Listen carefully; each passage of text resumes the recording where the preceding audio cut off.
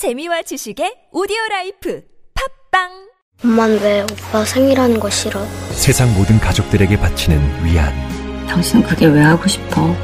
그날 수호도 올 텐데 오지 않을까? 설경구 전도연 국보급 연기. 가슴을 파고드는 120분 압도적 엔딩. 영화 생일 4월 3일 대개봉. 전체 관람가. 9월 13일 돈다방 미쓰리입니다.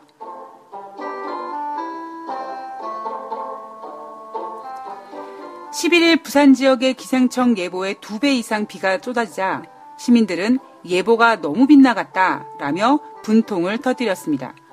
기상청의 일기예보와 증시 전망은 많은 공통점을 갖고 있습니다.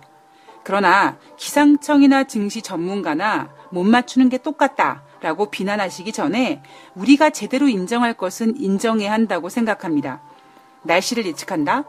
기상청은 단순히 감이나 촉으로 일기를 예측하는 건 아닙니다. 수십 년간의 데이터와 보유한 기술을 가지고 최대한 확률적 접근을 하는 건데요. 날씨는 하늘만이 100% 알고 있는 것이기 때문에 쉽지는 않습니다. 증시는요, 전문가들의 나름 노하우와 정보와 경험으로 전망하지만 일기예보보다 확률이 떨어지는 경우가 더 많습니다. 참 이상합니다. 돈은 인간이 만들었는데도요, 그 돈의 방향을 예측하지 못하는 이유, 과연 무엇일까요? 돈다방 미쓰리 시작합니다.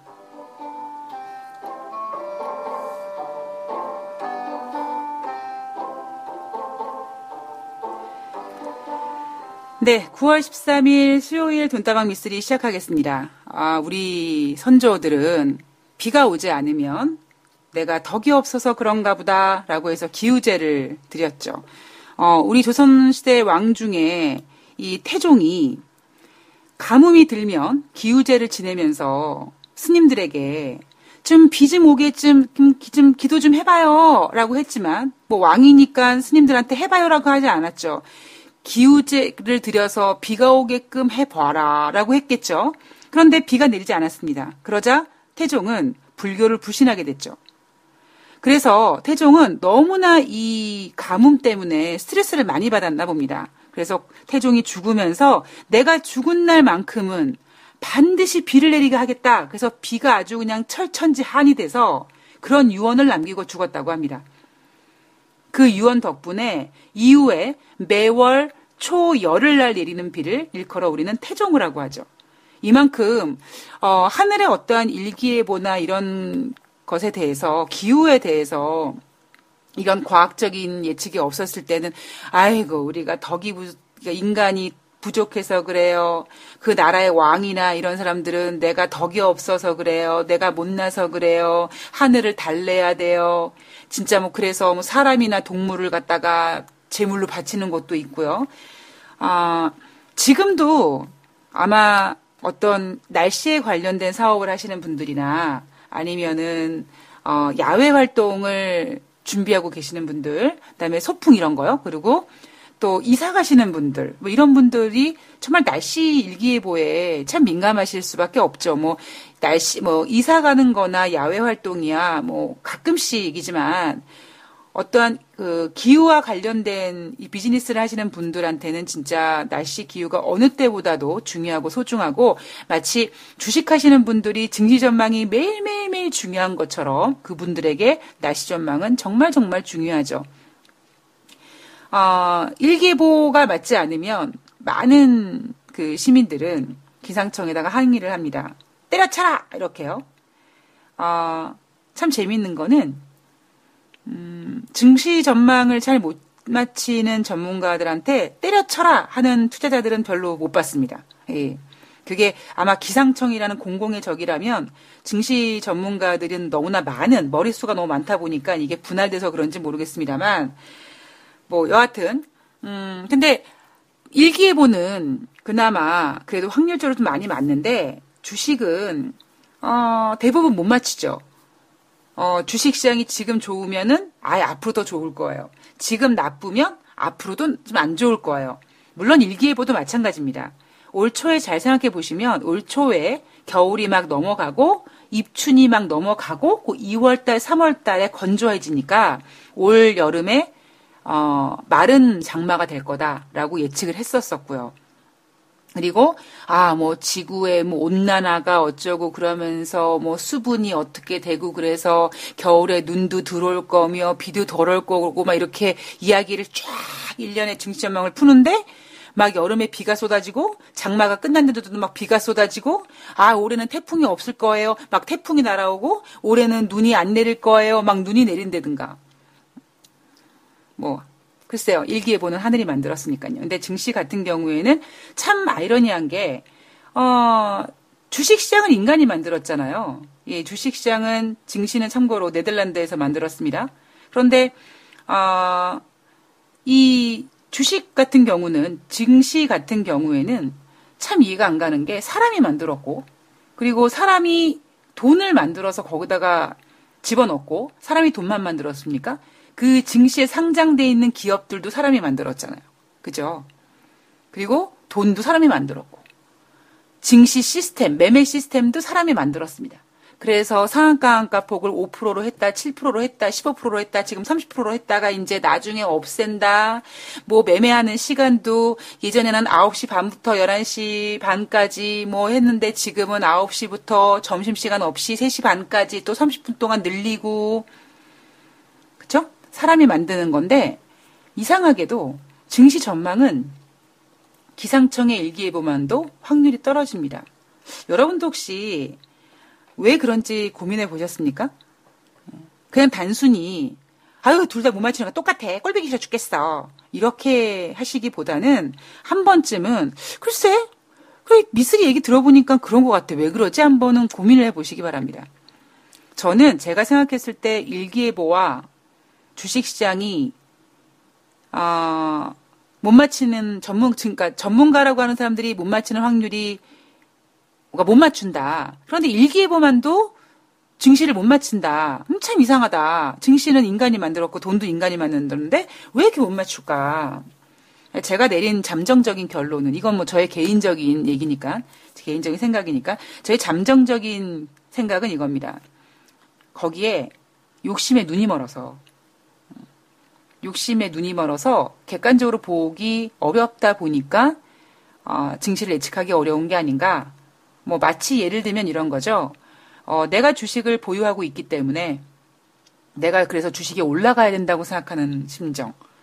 돈다방 미쓰리가 주식을 하지 않는 이유가 바로 내가 주식을 가지고 있으면 증시 올라갈 거라고 믿지 않겠습니까? 예. 그리고 올라가야만 되고요. 그러니까 이게 간절하면 이루어진다라는 어떤 그 이상한 그 멘트 때문에 간절하면 올라가겠지. 그리고 제가 주식을 가지고 있어서 증시가 빠지는데 제가 편한 마음으로 방송할 수 있겠습니까? 예. 그것처럼 내가 주식을 가지고 있으니까 주식이 올라가야 될 것 같고 그러다 보니까 조금 더 이성에 대한 그러니까 객관적인 시각을 좀 놓치게 되는 게 아닌가 이런 생각을 한번 해봤고요. 그리고 제가 최근에 돈다방 미쓰리 방송 컨셉에 대해서 말씀드리면서 우리는 참 다양성에 대해서 인정하지 못하는 것 같다라는 말씀을 드렸습니다. 저 같은 경우에는 참 글쎄요. 다른 나라 사람들도 똑같을 거라고 생각을 합니다. 그런데 우리나라 사람들은 좀 더 심한 게 아닌가라는 생각을 좀 합니다. 제가 진짜 개뿔도 아니지만 이런 거죠. 우리는 만약에 TV에 어떤 연예인이 나왔어요. 예뻐요. 근데 물론 막 절대적으로 예쁜 건 또 아니에요. 그런데 그냥 이쁘다 그래요. 그러면 이렇게 얘기하죠. 지가 뭐가 이뻐? 별론데? 나 걔 재수없더라. 이렇게 얘기합니다. 그러면 저는 이렇게 생각을 해주죠. 너는 낫니? 라고 생각을 합니다. 그러니까 전 지금 굉장히 개인적인 말씀을 드리는 거예요. 그러니까 제가 개뿔도 잘한 게 아니지만 그러니까 우리가 약간 다양성이라든가 혹은 비판과 비난을 할 때는 좀 제대로 해야 된다라는 생각을 가지고 말씀을 드리는 건데 제 친구들 같은 경우에도 친구들 결혼식에 가면 좀 이렇게 별로 안 좋은 친구가 결혼을 하는데 남편이 되게 좀 좀 그래요. 그게 좀 결혼식장에서 남편을 봤는데 좀 이렇게 못생겼어. 쟤네는 근데 시댁이 부자야. 그러면 쟤는 시댁이 돈 보고 결혼한 거라고. 막 이런 거 있잖아. 돈 싫어하는 사람, 그러니까 지네는 더 그럴 거면서. 그러니까 우리는 참 제가 이렇게 좀 솔직히 말씀드릴 수 있는 이유가 제가 옛날에 그런 게 너무 심했거든요. 그러니까 제가 너무나 열등감도 많고 자격지심도 많다 보니까 질투의 화신이었고요. 뭐 지금도 질투의 화신이긴 하지만 그다음에 솔직히 뭐 남이 남보다 잘 되는 꼴 쉽게 못 보고요. 막 배 아프고 수업 시간에도 학교 다닐 때 수업 시간에도 내가 어떤 선생님을 좋아하는데 내가 그 선생님한테 막 잘 보이려 막 그랬는데 옆에 애가 선생님이 어떤 질문한 걸 가지고 옆에 애가 정답을 맞췄어요. 선생님이 그 학생을 칭찬했어요. 와, 분해서 잠이 안 왔죠. 예. 그러다 보니까 제가 제가 잘나 보이기 위해서, 제가 우월해 보이기 위해서, 그리고 제가 뭔가 부족한 부분을 좀 이렇게 제가 부족한 부분을 채우려고 노력한 게 아니라 상대방의 장점이라든가 상대방이 가지고 있는 걸 자꾸 깎아내리면서 저의 스스로 만족했었던 적이 있었습니다. 물론 지금도 있겠죠. 사람이 쉽게 변하겠습니까? 네, 근데 나이가 먹고 그다음에 여러 가지 내가 욕심을 뭔가 냈는데 잘 안 되는 경우가 이제 많이 부딪히고 이러면서 내가 이제 넘어가지 못하는 부분에 대해서 거기에 대한 불만으로 다른 사람들까지 비하하고 이러지 말고 내가 할 수 있는 것만 하고 그다음에 내가 가지고 있는 거를 최대한 장점으로 이렇게 승화시키자. 그리고 못하는 거는 못한다고 인정을 하자라고 이제 생각을 하게 됐고 그렇게 마음을 먹고 예. 근데 우리 같은 경우는요. 이 증권 전문가들에 대한 이야기나 아까 뭐 제가 기상청 말씀을 드렸는데 참 이해가 안 가는 건 증권 전문가 그러니까 기상청에 아마 엄청난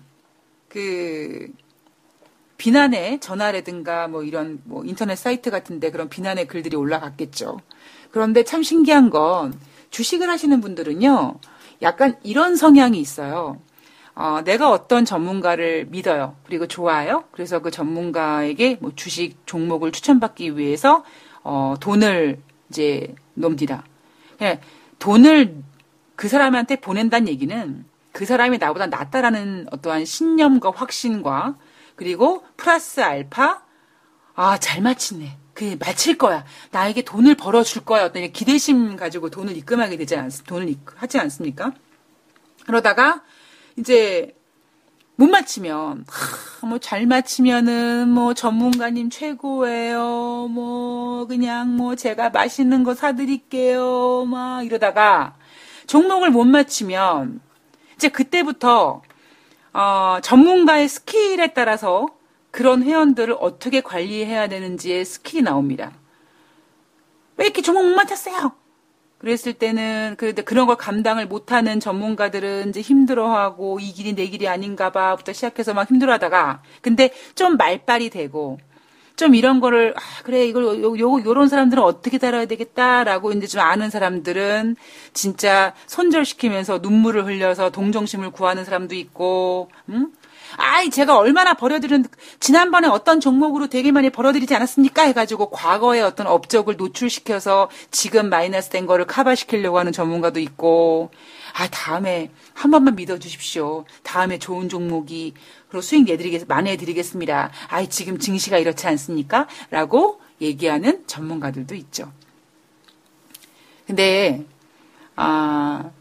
그러다 보니까 우리는 주식이라는 어떠한 금융상품, 그 주식뿐만 아니라 뭐 선물 옵션이라든가 뭐 ELS, ETF, 뭐 모든 금융상품이 최소한 우리가 은행에 정기 적금을 드는데 딱 정해진 이자를 받게 되지 않습니까? 그런데 주식 같은 경우에는 정해준 수익률이 아니라 변동성이 있는 거기에다가 원금도 손해가 볼 수 있는 이런 시스템이다 보니까 너무나 주식을 진짜 뭐 아니면 도 50% 확률 올라가느냐 못 맞히느냐 저 전문가가 맞췄어 못 맞췄어 맞췄으면은 엄청나게 진짜 대단한 사람이고, 못 맞췄으면 저 새끼는 저거 사기꾼이고.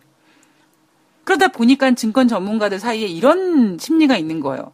시장이 좋고 분위기가 좋고 내가 좀 이렇게 좀 뭔가 좀 이렇게 좀 내가 뭔가 매매하기 딱 좋은 어떠한 그런 상황이 벌어졌을 때 엄청나게 회원을 모집하고, 그때 어떠한 뭐 정말 확 모집해서 자문사를 만들든지 운영사를 만들든지 책을 쓰든지 뭐 이렇게 해서 확 한번 땡기자.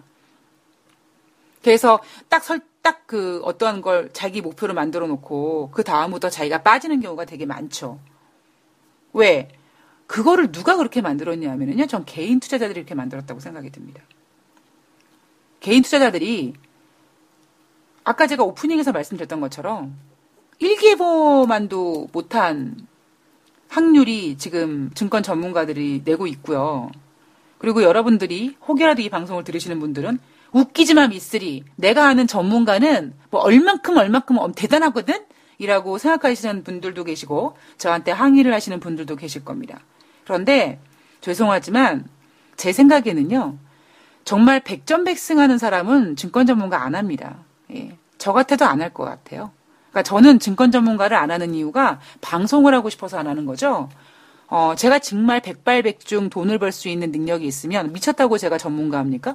지금 제가 돈을 받지도 않고 이렇게 방송을 하고 있는데도 여러 가지 이제 뭐 안티라든가 별로 안 좋은 이야기들을 이렇게 듣게 되는데, 하물며 증권 전문가 맞춰야 되느니 못 맞춰야 되느니 그런 스트레스를 받으면서 맞히면은 밥 사드릴게요, 뭐 뽀찌 드릴게요 이러다가 못 맞히면 쓰레기 취급을 받는데, 제가 정말 백전백승할 수 있는 사람이라면 왜 그런 스트레스를 받겠습니까? 그죠? 나 혼자 조용히 돈 벌어서 나 혼자 조용히 집 사고 뭐 이제 여행도 가고 아니면 이민을 가든지 이렇게 살게 되겠죠. 여러분들은 뭐 이제는 시간이 좀 많이 지나고 이제는 증권 전문가들의 실체가 많이 좀 저뿐만 아니라 뭐 예를 들면은 뭐 옛날에 전태룡 전문가나 아니면 뭐 시골 뭐 청년 버핏, 다음에 또 누구였죠? 생각이 안 나. 이진 예, 이런 사람들이, 그다음에 또 민명기라는 사람도 있었고요. 그냥 매번 나옵니다. 예, 매번 나오고. 과거에도 이런 사람들이 있었던 것처럼 지금도 있고 앞으로도 끊임없이 개인 투자자들에게 그렇게 눈물을 흘리게 하끔 개인 투자자들한테 신뢰하게 만들고 거의 신격화한 위치를 만들어서 돈을 확 끌어당기는 그런 사람들은 앞으로도 있을 겁니다. 그리고 그런 사람들한테 속는 사람들은, 속임을 당하는 사람들이 바본 거예요, 이제는. 왜? 옛날에는 이런 정보들이 노출되지 않았는데 지금은 다 보이거든요. 그래서 우리가 일기예보는 이런 게 있더라고요. 제가 왜 이런 말씀을 드리게 됐냐면, 뭐 11일 부산 지역에 비가 와서 시민들이 뭐 분통을 터뜨렸다라고 이렇게 기사가 나오긴 했지만, 제 주위에서 보면은요, 기상청이 일기예보가 틀리잖아요. 그러면 기상청이 뭐 그렇지 뭐 이렇게 생각하더라고요. 그런데 물론 많은 투자자들이 증시에서도 그래 어떻게 맞춰, 주식은 신의 영역이야 이렇게 못 맞히는 거야 그냥 이렇게 너그럽게 생각하시는 분들도 계시겠지만, 문제는 뭐냐면 증시는 주식시장은요 계속 끊임없는 새로운 수요를 원합니다. 그래서 뭐 옛날에 누가 그런 얘기를 했죠. 사랑을 해보지 않은 사람은 흥분하고 사랑을 진행 중인 사람은 미소 짓고, 사랑을 해보지 않은 자는 흥분하고, 사랑이 진행 중인 사람은 말이 없고, 사랑이 끝난 사람은 미소 짓는다고 합니다. 공감 가시죠? 근데 이 증시는요, 그러니까 지금 증시에서 한 10년, 20년 주식을 해오신 분들은 제 방송을, 저의 방송, 돈다방 미쓰리를 들으시던 아니면 다른 방송을 들으시던, 그래, 각자 그냥 미쓰리, 쟤는 제 스타일로 수다 떨고, 딴 전문가들은 또 자기네들 스타일로 또 얘기하는구나. 그래, 뭐, 이 시장이 그렇지. 그리고 조용히 들으시는데, 이제 새로운, 이렇게 주식을 하지 얼마 안 되신 분들이라든가, 뭐 이런 분들은 흥분하시기도 하고, 그다음에 뭐 말없이 가만히 있는다는 얘기는 간을 보시는 경우도 있고, 예, 그런 경우가 많죠. 그러다 보니까 증시에서 특히 증권 전문가들은 시장이 좀 수익을 냈다. 수익이 안 냈다. 그래서 회원들이 우르르 나간 다음에 좀 어떠한 사고를 치든 뭐 하든 아니면 실적이 안 좋아서 가만히 있다가 다시 새로운 모습으로 짜잔 나타나가지고 어디서 뭔가 돈 세탁한 것처럼 나타나가지고 다시 다른 방송이든 다른 곳으로 이동해서 새로운 마음으로 새 출발해서 새로운 수요를 받게 되죠. 우리는 어느 정도 이제 오늘 비 안 온다 그랬는데 비 오네. 아이 그래 일기예보 기상청이잖아. 이런 것처럼 너무 증시에서 맞췄다 안 맞췄다. 종목을 추천했다, 안 추천했다, 이런 것에 대해서, 그 사람이 전문가가 아니니, 그래서 전문가의 말만 들어야 되니, 저 사람은 전문가가 아니니, 이런 것에 대한 의미 없는 가불론박을 하기보다는, 오히려 더욱더 다양한 이야기를 수렴하고, 더욱더 그리고 그런 다양한 의견을 수렴함으로써 본인 스스로가 그동안의 어떤 증시에 대해서 한쪽에만 의견을 보고 한쪽 방향만 보는 방법만 알았다면 이제는 다양한 방법도 생각할 수 있는 그런 투자자들이 저는 지혜로운 투자자라고 생각을 하고 있습니다. 저는 인생이 좀 많이 바뀐 게 진짜 옛날에는 약간 좀 싸움닭이었었거든요. 지금도 제가 이렇게 목소리라든가 그다음에 이렇게 좀 자랑이지만, 이렇게 키도 있고, 등치도 있고, 또 이러다 보니까 약간 좀 이렇게 카리스마 같은 게 있는 거죠. 그래서 이렇게 정말 눈에다가 레이저 켜고 딱 한번 째려보면, 이렇게 상대방이 다다다다다다가도 이렇게 좀 이렇게 약간 움찔하는 그런 게 있거든요.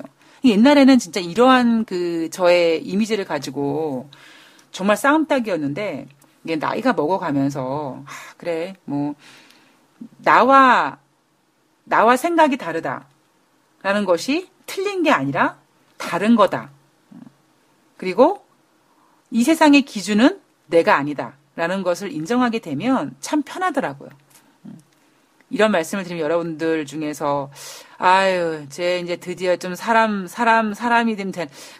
될래나 보다 이렇게 생각하시는 분들도 있으시고, 그 다음에 무슨 소리인지 모르겠어 라고 생각하시는 분들도 계실 겁니다.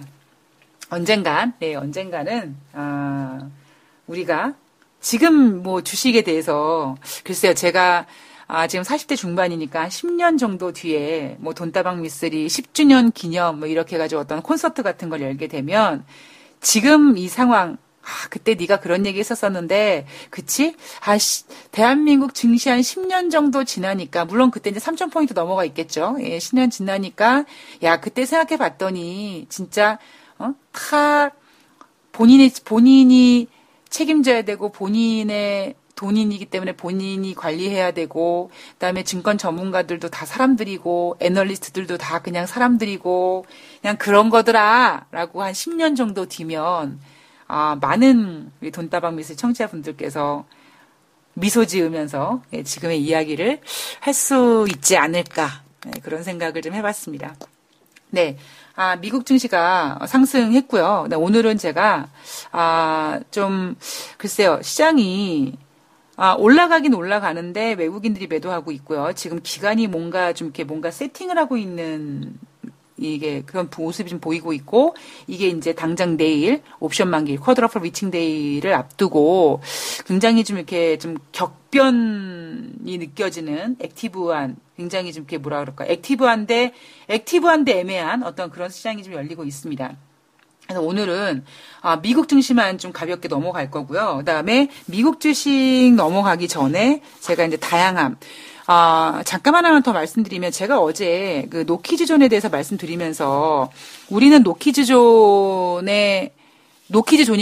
라고 그렇게 만들어버리지 말고, 오히려 다 받고 대신에, 그렇게 말썽을 부린다든가, 비매너적인 사람들에 대해서, 손님들에 대해서는 손님 자격을 박탈시키는, 그런데 우리나라 사람들 이런 게 있어요. 못해요, 그런 거를. 어떻게 가서 죄송합니다. 저 지금 너무 다른 손님들한테 좀 이렇게 방해가 되니까요. 좀 죄송하지만 나가주시겠습니까? 이렇게 하는데 그걸 못하는 거죠. 왜? 일단 그렇게 하면 손님들이 지랄하겠죠. 그죠? 그 손님이 지랄하겠죠. 내가 여기서 돈 내고 내가 여기 얼마나 이런 거에 대해서 싫어하는 거예요. 그러니까 회피하다 보니까 그리고 이러냐. 그런 손님한테 그렇게 회피해서 그 손님이 나중에 안 오고 그런 손님들이 1명, 2명 안 와서 장사가 안 되면 어떡해요. 라는 걱정을 하는 거죠. 제 생각은 이런 거죠. 오히려 다른 손님들, 다른 정말 아이들만 데리고 옵니까? 아이가 없는 부부도 와서 즐기되, 옆 테이블에 아이가 있는데, 얌전해요. 엄마가 교양 있어요. 매너 있어요. 그럼 다 같이 공존하는 거잖아요. 그죠? 그리고 그 어떤 뭐 음식점이 있는데, 이제 자꾸 이제 그 오너가 말썽 부리고 이런 그 문제 일으키는 그 부모들, 이렇게 커트시켜서 손님 자격을 박탈시켜 버려요. 그럼 처음에는 예를 들면 뭐 그 사이트에 뭐 비난의 글이 올라오고 이럴 수 있죠. 그런데 그거를 다른 손님들한테 더욱더 서비스 잘하고, 뭐 음식점 같은 경우는 음식을 더 맛있게 만들고, 그죠? 나머지 그 어떠한 문제 손님 때문에 스트레스 받지 말고 그냥 단돌이 쳐버리고 다른 고객들한테 더욱더 어떻게 하면 서비스를 잘할지, 어떻게 하면 더 음식을 맛있게 만들지 한다 그러면 단기간에 어떠한 그런 악플이라든가 이런 여론은 다 나중에 저는 문제 없어질 거라고 생각이 듭니다. 그래서 오히려 저는 그렇게 하면 어떤 식당에 갔는데 그 식당은 말 시끄러운 손님들이 없어요. 아이들을 데리고 온 부모님들도 아이들도 굉장히 조용하고 침착하게 이렇게 식사 예절을 지키면 그게 문화가 되는 거죠. 그러니까 처음에 떠들던 애들도 예를 들면, 그러니까 처음에 우리 애들은 좀 식당 매너가 없는 것 같아. 그럼 그 식당에 데리고 가는 거죠. 만약에 우리 내 새끼가 사고를 시끄럽게 굴면 쫓겨날 생각을 하면서 데리고 갑니다. 왜? 가서 보라는 거죠. 아무개야 제발 저렇게 하는 거야. 라고 보여주면서 교육을 가리키면 그런 문화가 확산되는 게 전 진짜 제대로 된 문화라고 생각이 들죠. 지금은 그거예요. 뭐 애 있으면 들어올 수 있는 곳, 안 들어올 수 있는 곳. 그러니까 너무 이렇게 가뜩이나 뭐 초식남, 뭐 싱글, 뭐 해가지고 자꾸 분리되잖아요. 뭐 X세대, 뭐 Y세대, 뭐 해가지고 막 자꾸 분리되는 상황인데, 그걸 또 분리시킵니다. 이런 것들에 대해서 우리가 좀 사회 전반적으로, 좀 조금씩 바꿔나가면, 제가 어제 방송을 올린 다음에 뭔가 이 노키즈존에 대해서 이야기를 했는데 뭔가 불편했던 거죠. 뭔가 좀 불편한 게 아니라 뭔가 좀 아쉬웠던 거죠. 그래서 생각을 해봤더니 이런 생각을 한번 해봤어요. 내가 만약에 카페 만들면 나는 노키즈존 만들지 않고 대신에 아예 어느 정도라는 게 기준이 애매하긴 하지만 그냥 이거죠. 어느 정도가 아니라 그냥 식당 예절, 뭐 카페 예절, 매너의 매너를 보이지 않는 고객님들은, 이제, 저희 입장에서, 이제, 손님을 거부가 아니라 이제, 보내겠습니다. 어떤 이러한 문구를 약간 좀 멋있게 만들어서 붙여놓고, 당당히 시끄럽게 굴면 가서, 죄송하지만 좀 나가주시겠습니까? 얼마 전에 왜 미국 비행기에서, 그 승무원들이 왜 뭐 자리 이상하게 하고 막 내쫓고 끌어내고 막 난리 쳐가지고 한동안 좀 시끄러웠잖아요. 물론 그건 너무 심화됐지만 미국의 그런 문화들은 굉장히 좀 확실한 게 있잖아요. 그런 게. 근데 우리는 너무 쓸데없이 그냥 그러면 고객이 왕인 뭔지 모르겠으나 하여튼 그런 쓸데없는 문화가 들어오는 바람에 하여튼 뭔가 좀 이상해요. 이거를 좀 바로 잡아야 되고, 저는 이렇게 바로 잡는 건 사실 뭐 제가 강아지를 키우는 입장에서 강아지도 출입시켜주세요 라고 할 수는 없습니다. 예. 그런데, 강아지는 제가, 애견 출입은 제가 좀 안 된다라고 인정하더라도, 최소한 노키즈존의 확산에 대해서는 좀,